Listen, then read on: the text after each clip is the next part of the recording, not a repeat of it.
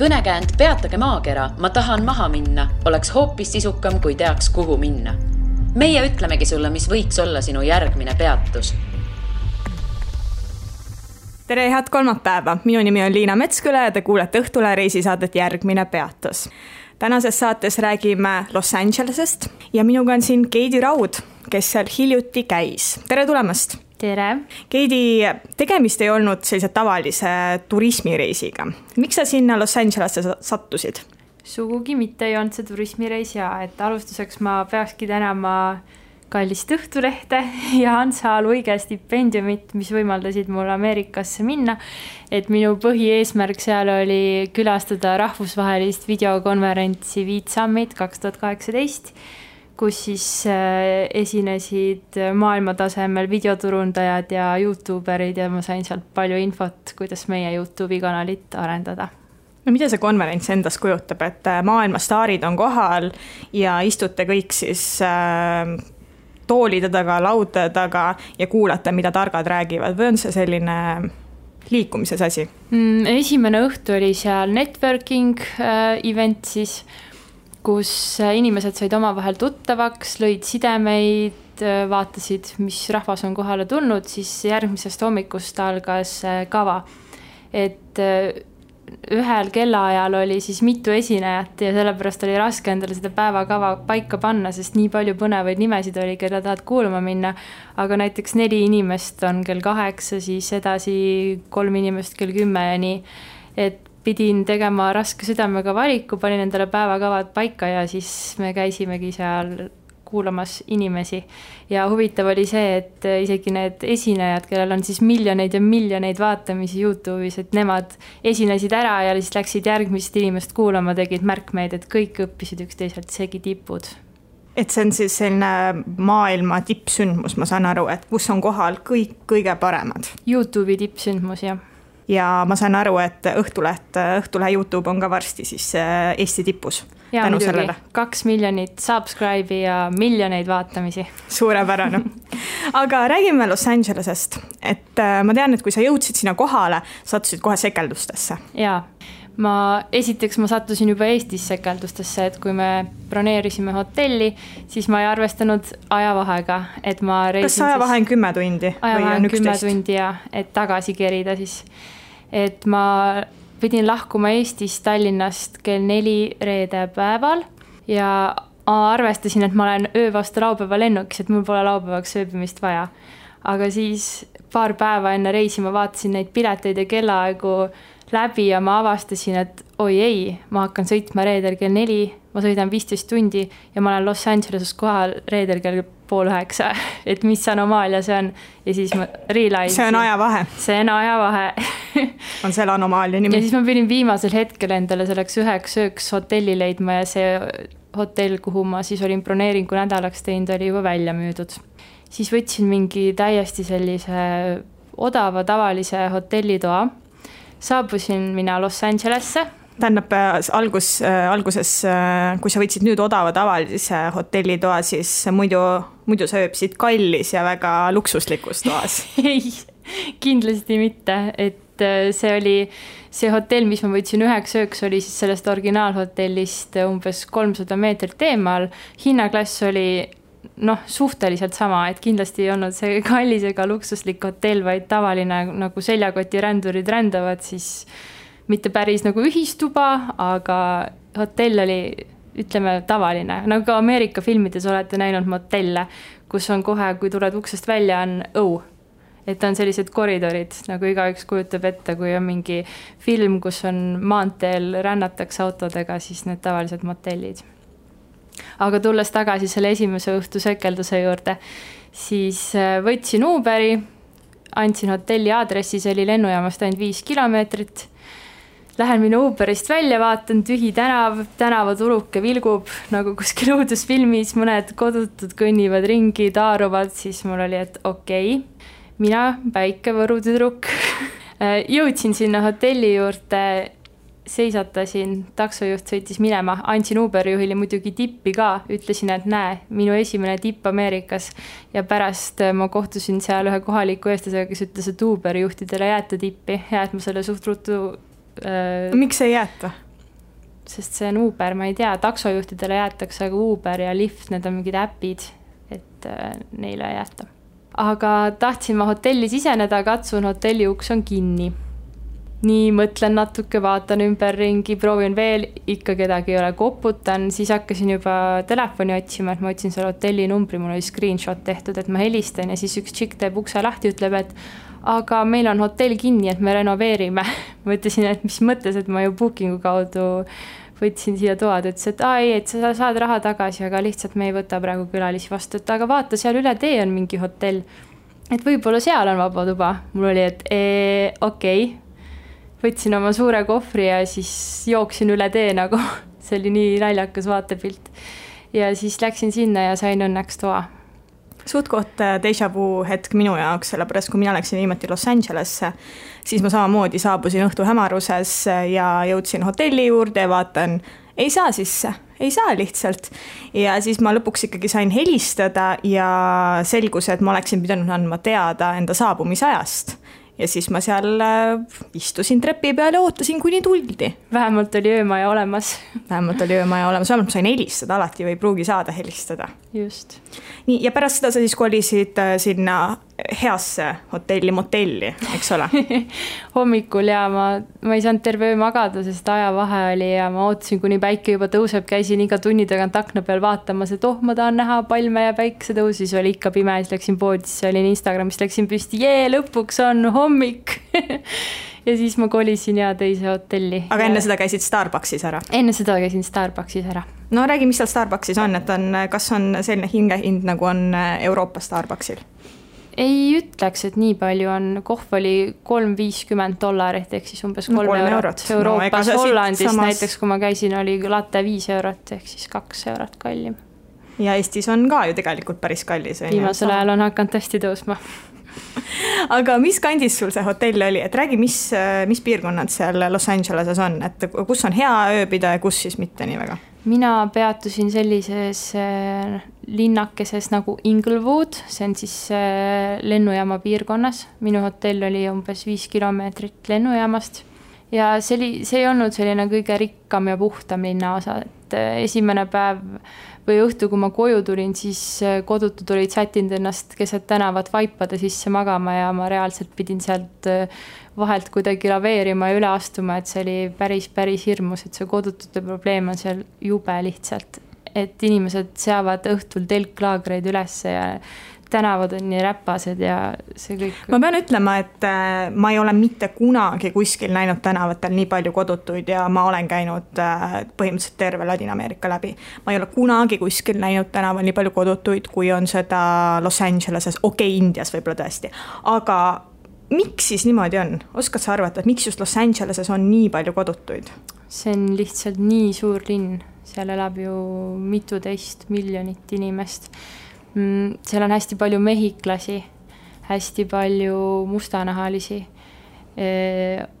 ja ma ei oska nagu spekuleerida, aga ilmselt nagu seal tundub suht klassisüsteem, et on Hollywoodi kuulsused, on näitlejad, on need, kes sõidavad 2018 aasta mersudega, samas on need, kellel ei ole õhtul midagi süüa, kellel pole kuhugi minna, et ideaalis võiks ju niimoodi olla, et Hollywoodi näitlejad toetavad siis oma kogukonda ja aitavad neid, kes on nii viletsal järel, aga näib, et nagu absoluutselt ei hooli.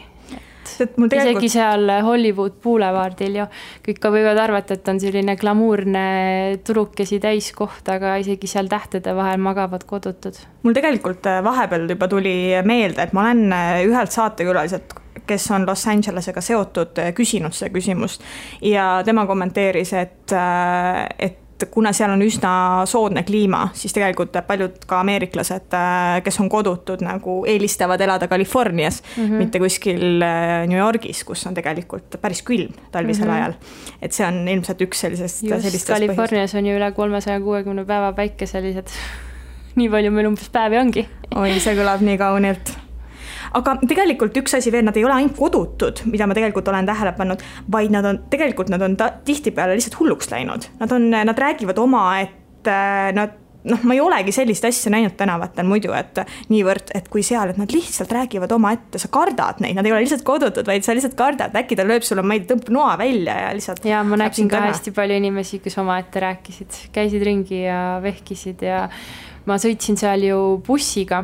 Ma ei teadnud, et linnaliini bussiga sõitmine ei ole nagu ting, nagu öeldakse, et Tallinnas ju kõik võtavad bussi, trammi, lähevad koju, aga seal ma võtsin bussi ja ma olin ainukene selline, et kui ma läksin bussi, siis esiteks üllatuseks oli see, et kui meil on näiteks vene keeles mõned sildid, siis seal olid hispaania keeles, sellepärast et 50% LA elanikest räägib hispaania keelt, sest nad on Mehhikost pärit. No aga Los Angeles on ju, see on isegi nende linna nimi on hispaania keelne. Mehhiko-Ameerika sõda üleüldsegi Mehhiko linn ja esimesed päevad ma ei pannud tähele väga, et inimesed nagu mind vaataks või nii, aga mul oli selline tunne, et ma ei kuulu siia bussi, sest kõik lihtsalt vaatasid mind veidralt. Ja ma ei näinud väga teisi turiste ka bussiga sõitmas, sest Los Angeles, nagu selgus, on lihtsalt autolinn. Mina sõitsin kogu aeg Los Angeleses bussiga. Ei olnud mitte mingit probleemi. Tegelikult ei ole, ma arvan, et see ei ole nii hull. Võib-olla tõesti, kui sa oled rikkam inimene, siis sa võib-olla ei taha bussiga sõita, aga jumala eest sellele väga korralik liiklus on minu meelest. Et need bussid on väga korralikud, nad sõidavad normaalseid teed. Minu meelest alati hilinesid umbes 10-20 minutit. See, mis see selleks, seda ei saa vaadatagi. Rahvas ka, kes seal peal oli, enamus olid sellised tööinimesed, tulid töölt, tunked seljas, värki, aga mõned olid narkouimas ja nagu... Sa võid seda Tallinnas ka leida, kas pole? Tõsi ta on, aga siin ei torka see niivõrd silma, sest enamus inimesed on bussis nagu sinagi. See oli, ma arvan, kompliment, ma usun, et see oli kompliment. Aga distantsid on ju tegelikult meeletult pikad.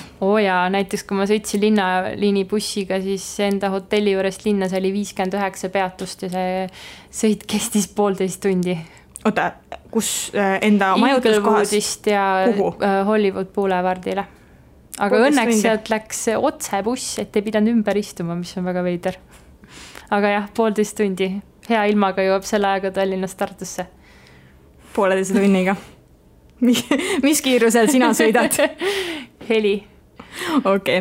Aga räägi mulle Los Angeleses siis kõige ägedamatest turistikohtades, sellepärast, et selle kõrval, et sa seal konverentsil olid, tegelikult sa jõudsid käia ja vaadata päris palju asju. Ja mul oli vaba aega enne ja pärast ja siis ma käisin Universal Studios näiteks, mis on mega äge koht.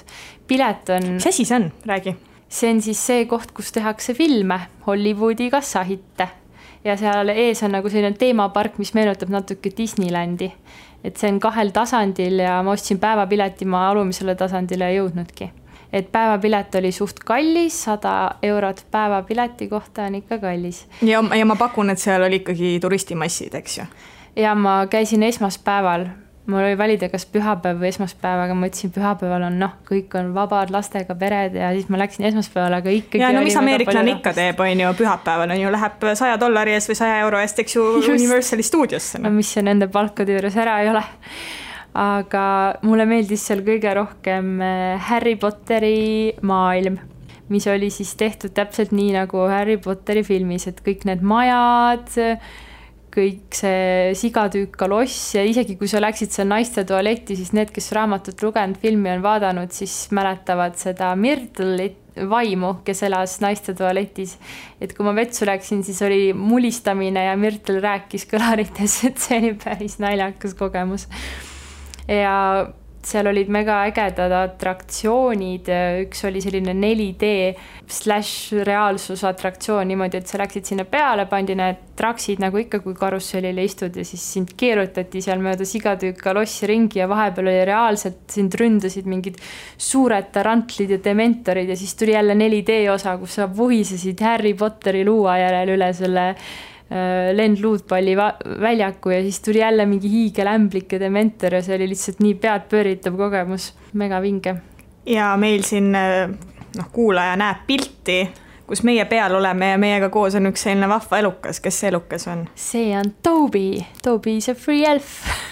Nii, ja kes ta selline on nendele, kes pole lugenud ega vaadanud filmi? Tema on haldjas. hea majahaldjas ja kes peksis oma pead vastu kappi ja märatses. Aga see suveniirindus seal üldse oli ikka päris hull, selles suhtes, et seal oli see Olive Andersi luuapood, jällegi kes raamatut lugenud. Vabandust. Seal oli Olive Andersi võlukepipood ja sealt sai osta võlukeppe. Täpselt nii nagu filmis oli, et alguses siis pidid, filmis ei pidanud vist ootama 50 minutit sabas, et võlukepi poodi saada, aga ometi kõik suured ja väiksed lapsed, noored, vanad, kõik ootasid seal järjekorras, et saada võlukepi poodi ja seal lavastati siis nagu seal Harry Potteri esimeses filmis, et valiti üks laps välja, kes sai endale valida võlukepi. Ja siis samamoodi tal lasti proovida erinevaid, siis seal olid efektid, et reaalselt teised võlukepp, kui tema viibutas oma, siis teised kukkusid riiulitelt alla ja laps oli siukse näoga, et holy shit, ma olengi nagu võlur. Ja siis ülejäänutele öeldi, et aga teie minge ja ostke endale luud ja siis võlukepp teisest poest ja siis juhatati läbi ukse ja seal oli issand, seal oli tuhandeid võlukeppe lihtsalt. Ja suured ja noored ja vanad ja kõik ostsid endale võlukeppe. Need võlukepid olid $25–50. Ja siis raudselt olid tegelikult mingi suvalised puudoikad. Need olid puudoikad, aga need olid ilusti graveeritud ja ilusates Olive Andersi. Mis sinna graveeritud oli? Karpides. Et see sama Olive Ander oli peale graveeritud? Ei, erinevad luuad olid. Vabandust, miks ma luuad ütlen? Erinevad võlukepid olid. Et nad olid nagu lihtsalt erinevalt ehitatud. Erineva disainiga nii-öelda ja samas sai sealt osta ka Voldemorti ja Harry Potteri võlukeppide koopiaid, mis olid siis kallimaid. Ja kui kallid need siis olid? No seal olid mingid collectible ehk siis kollektsionääride jaoks spetsiaalsed, et seal hind ikka üle $70–100. Päris korralik puudoika eest. No ikkagi võlukepp. Palju Toobi maksis? Toobi maksis $29 pluss maks, et Los Angeleses on niimoodi, et igale asjale tuleb maks juurde, et sul on letihind, aga see ei ole kunagi lõplik, sest siis tuleb 14% taksi juurde, pluss tipp. See peab igal pool tippi jätma, igas poes ka? Ei, kus juures ma olin vaadanud 2 kanget Ameerikas ja nii, et kus nad käisid $1 pakkidega ringi, et kõigil oleks jagada, aga reaalsuses, mis mulle kohalik põlvakas Kertu, tšau Kertu, õpetas, et tegelikult kui sind teenindatakse restoranis, siis on viisakas 20%, kui on hea teenindus ja hea toit, aga kui sa võtad take-away'd ehk siis toitu kaasa või sõidad Uberiga, et siis ei kulu tipi jaoks raha. Ma räägin korra selle tipi olulisusest ameeriklase jaoks, et ühe sõbraga olime siis söömas väljas USAs ja olime ära söönud, ära maksnud ja olime juba uksest välja jõudnud. Ja siis ta hakkas mõtlema, issand, kas ma andsin jootraha? Issand jumal, kas ma ikka andsin jootraha? Ta läks tagasi ja ta küsis, kas ma andsin sulle jootraha. Sellepärast, kui ta poleks andnud, see on kohutav häbi ja ta oleks lihtsalt andnud selle juurde, aga õnneks ta oli andnud selle, nii et sa sai südamerahuga välja tulla. Et see jootraha on niivõrd oluline ameeriklaste jaoks ka nende jaoks, kes ei tööta teenindajatena tegelikkuses. Kõik on arvestanud sellega korterit üürides. Universal Studios, mis seal veel põnevat oli peale Harry Potteri maailma? Seal oli stuudiotuur näiteks, kus inimesed pandi siis sellise, nagu Tallinna vanalinnas umbes see sinine rong, sellise trammi peale. Muidugi pidi jälle järjekorras ootama 50 minutit, et sinna saada ja siis sõideti võtteplatside vahel. Et mulle endale meeldis täiega võtteplats, mis oli siis lennuki huku tseeniks mõeldud. Et sinna oli ostetud päris lennuk, see oli Boeing 747 ja Universal Studios maksis selle eest $60,000 ja transport, et see sinna saada läks $200,000. Oota, siis transport läks rohkem maksma kui... Ja, kui vana lennuki vrakk. Et see oli täpselt nagu kõik tossas ja autod huilgasid ja kõik kohad olid lennuki rususid täis ja majad olid puruks ja see oli täpselt nagu olekski lennuk alla kukkunud, see oli lihtsalt nii hirmutav. Ja seal olid ka, kui me sõitsime selle trammiga seal stuudios, siis seal olid näiteks Itaalia ja Prantsusmaa lavastatud, et kõik need tseenid, kus Angelina Jolie või keegi teine suudleb kedagi kirglikult Itaalias, siis tegelikult see on lihtsalt Tegelikult ei saanudki Itaaliasse lennata selle jaoks. No just. Pettumus. Jah. Räägi Hollywoodist. Hollywood on ka väga populaarne või täielikult turismimagnet, ütleme niimoodi. No see Hollywood Boulevard, päris mitu miili pikk, päris mitu kilomeetrit pikk. et seda ääristavad suveniiripoed, lihtsalt suveniiripoe otsa ja söögikohad. Ja söögikohad on suhteliselt kallid, näiteks kui sa ostad mingi, seal süüakse suhteliselt, mitu korda ma ütlesin suhteliselt, palju rämpstoitu, burgerid, pitsad, valge pasta, süsivesikud. Et kui sa ostad burgeri ja koka, siis sul läheb umbes $18, see on 15-16 eurot. Okei, sa ütled, et ka rämpstoit on hästi kallis seal. Jaa. Okei, kui rämpstoit on nii kallis, siis mõtle, et tervislik toit on veel kallim. Just. Kas sa vaatasid ka tervisliku toidu hindu või juba rämpstoit oli nii šokeeriv, et see tervisliku toidu pool üldse ei vaadanudki seal? Ma otseselt toidupoes, ma ei käinud mingis suures toidupoes. Minu hotelli kõrval oli üks apteek, CVC, aga seal apteegis müüdi krõpsu, see on nii tore, putka, mulle meeldib Coca-Colad, kõike sai. Ja ameeriklased on muidugi teada-tuntud laisad, et see oli drive-in, et sa ei pidanud isegi sisse minema, et sa saad aknast küsida endale ravimid ja väikse Pepsi ja Coca. Kas sa Walmartis ka käisid? Ei käinud. Walmart on üks mu lemmikpood ja seal saab igasuguseid vidinaid. Karta on, seal saab igalt poolt igasugu vidinaid. Kuule, kui ma hüppan praegu, kui me räägime vidinatest ja asjadest, et enne kui me räägime Hollywoodist edasi, et räägi mulle sellest, mis seal poodides üldse leiab? Kindlasti kõik naised, kes meid kuulavad, tahaksid kuulata, mis riideid sealt saab. Et kõik, kes plaanivad Ameerikasse minna, ükskõik kas Californiasse, New Yorki, kuhu iganes. Ameerikas on sellised poed näiteks nagu Marshalls ja Ross Dress for Less. Ja Marshallseid on USAs üle 1000. Et sealt võib leida näiteks Guessi koti $40–50 eest, ehk siis $34–44 eurot. Guessi tennised $24 eest 21 eurot või siis peigmehele Michael Korsi särk $22 ehk 17 eurot ja 30 senti. Et miks need hinnad seal nii odavad on sellepärast, et tootja saadab sinna oma kauba otse, näiteks sellepärast, et nad on üle tootnud või siis kaubamaja on liiga palju tellinud, näiteks pidi tellima mingi 1000 Guessi kotti tellis, 1500 sai kirja, et need ülejäänud siis saadetakse sinna ja sealt võib ju arvata, et seal on nagu vanad kollektsioonid, aga sealt võib leida nii vana eelmise hooaja kollektsioone kui ka uusi. Ehk siis ületootmisest on need kõik seal? Jaa.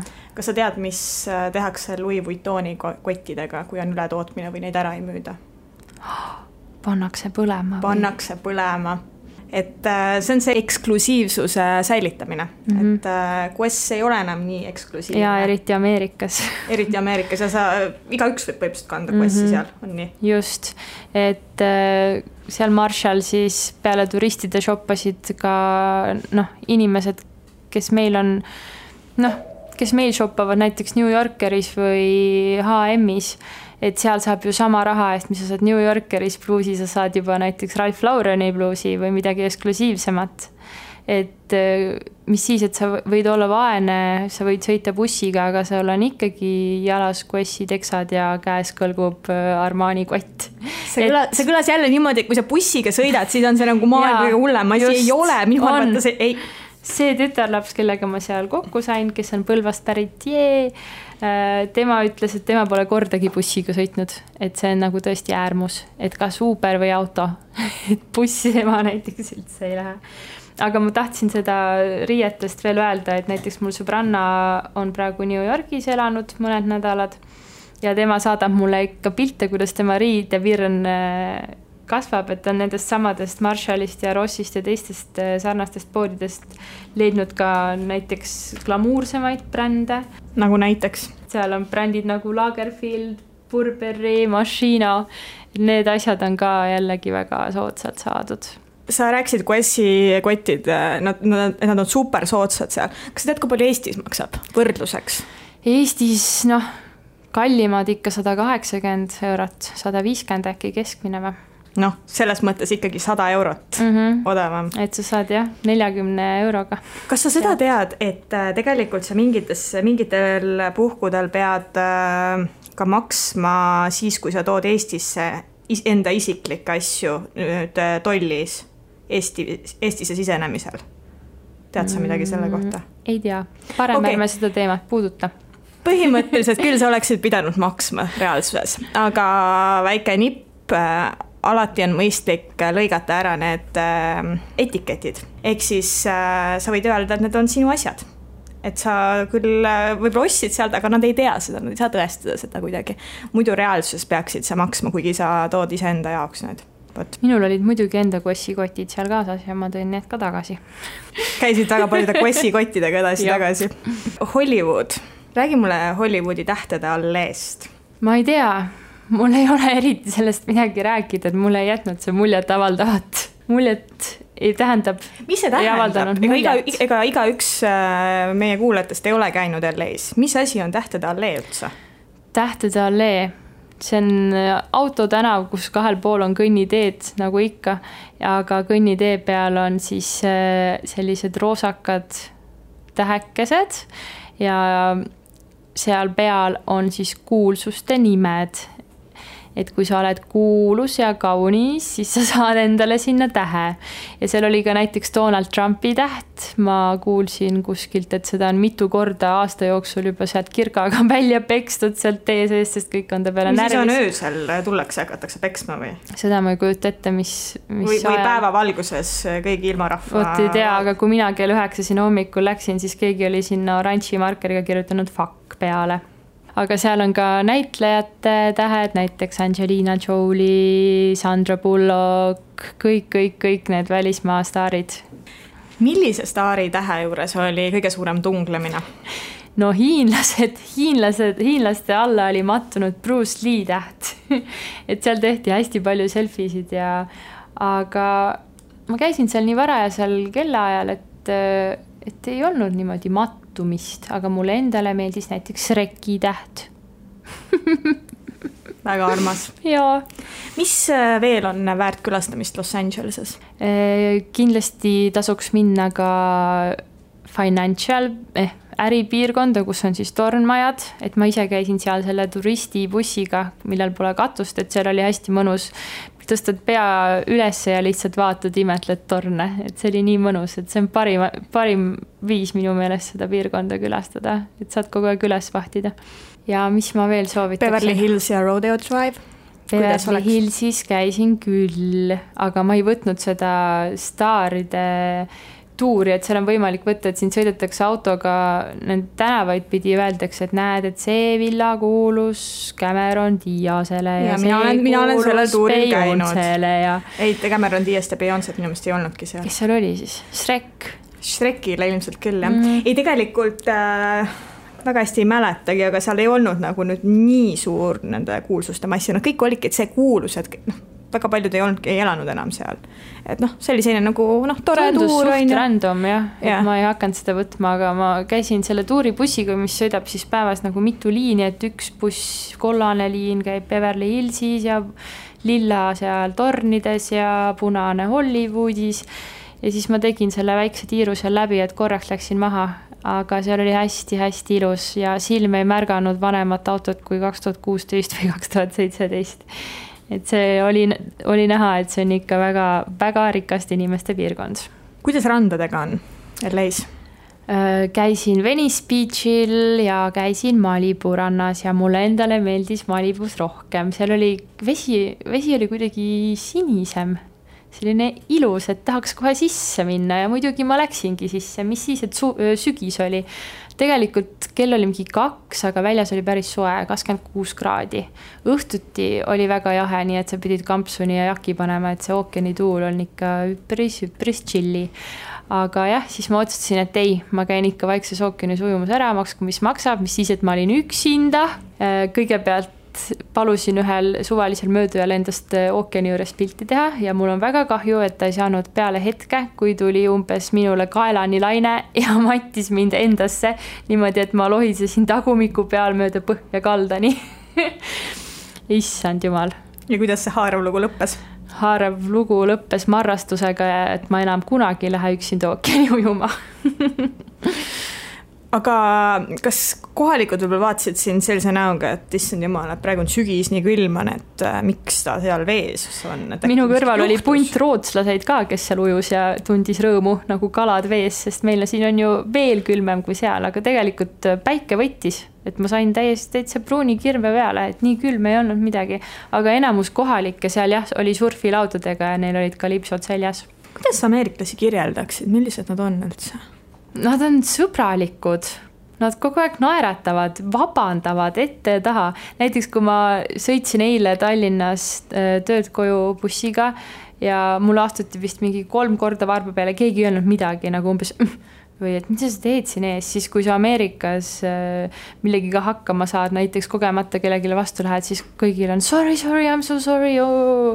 Nagu et kõik on sellised nii head, lahked, avatud. See on hea asi, et nad on üleliia lahked ja avatud, sest alati see ei pruugi olla hea asi. Ja eks võib-olla see paistab välja, lihtsalt, et pealiskaudsused, vabandust, aga vähemalt öeldakse vabandust, mis on minu meelest hea asi. Aitäh, Keidi, et tulid saatesse. Aitäh. Järgmine peatus on eetris juba tuleval kolmapäeval. Kuula meid igal kolmapäeval Õhtulehest, SoundCloudist või iTunesist ja ära unusta meie podcasti tellida.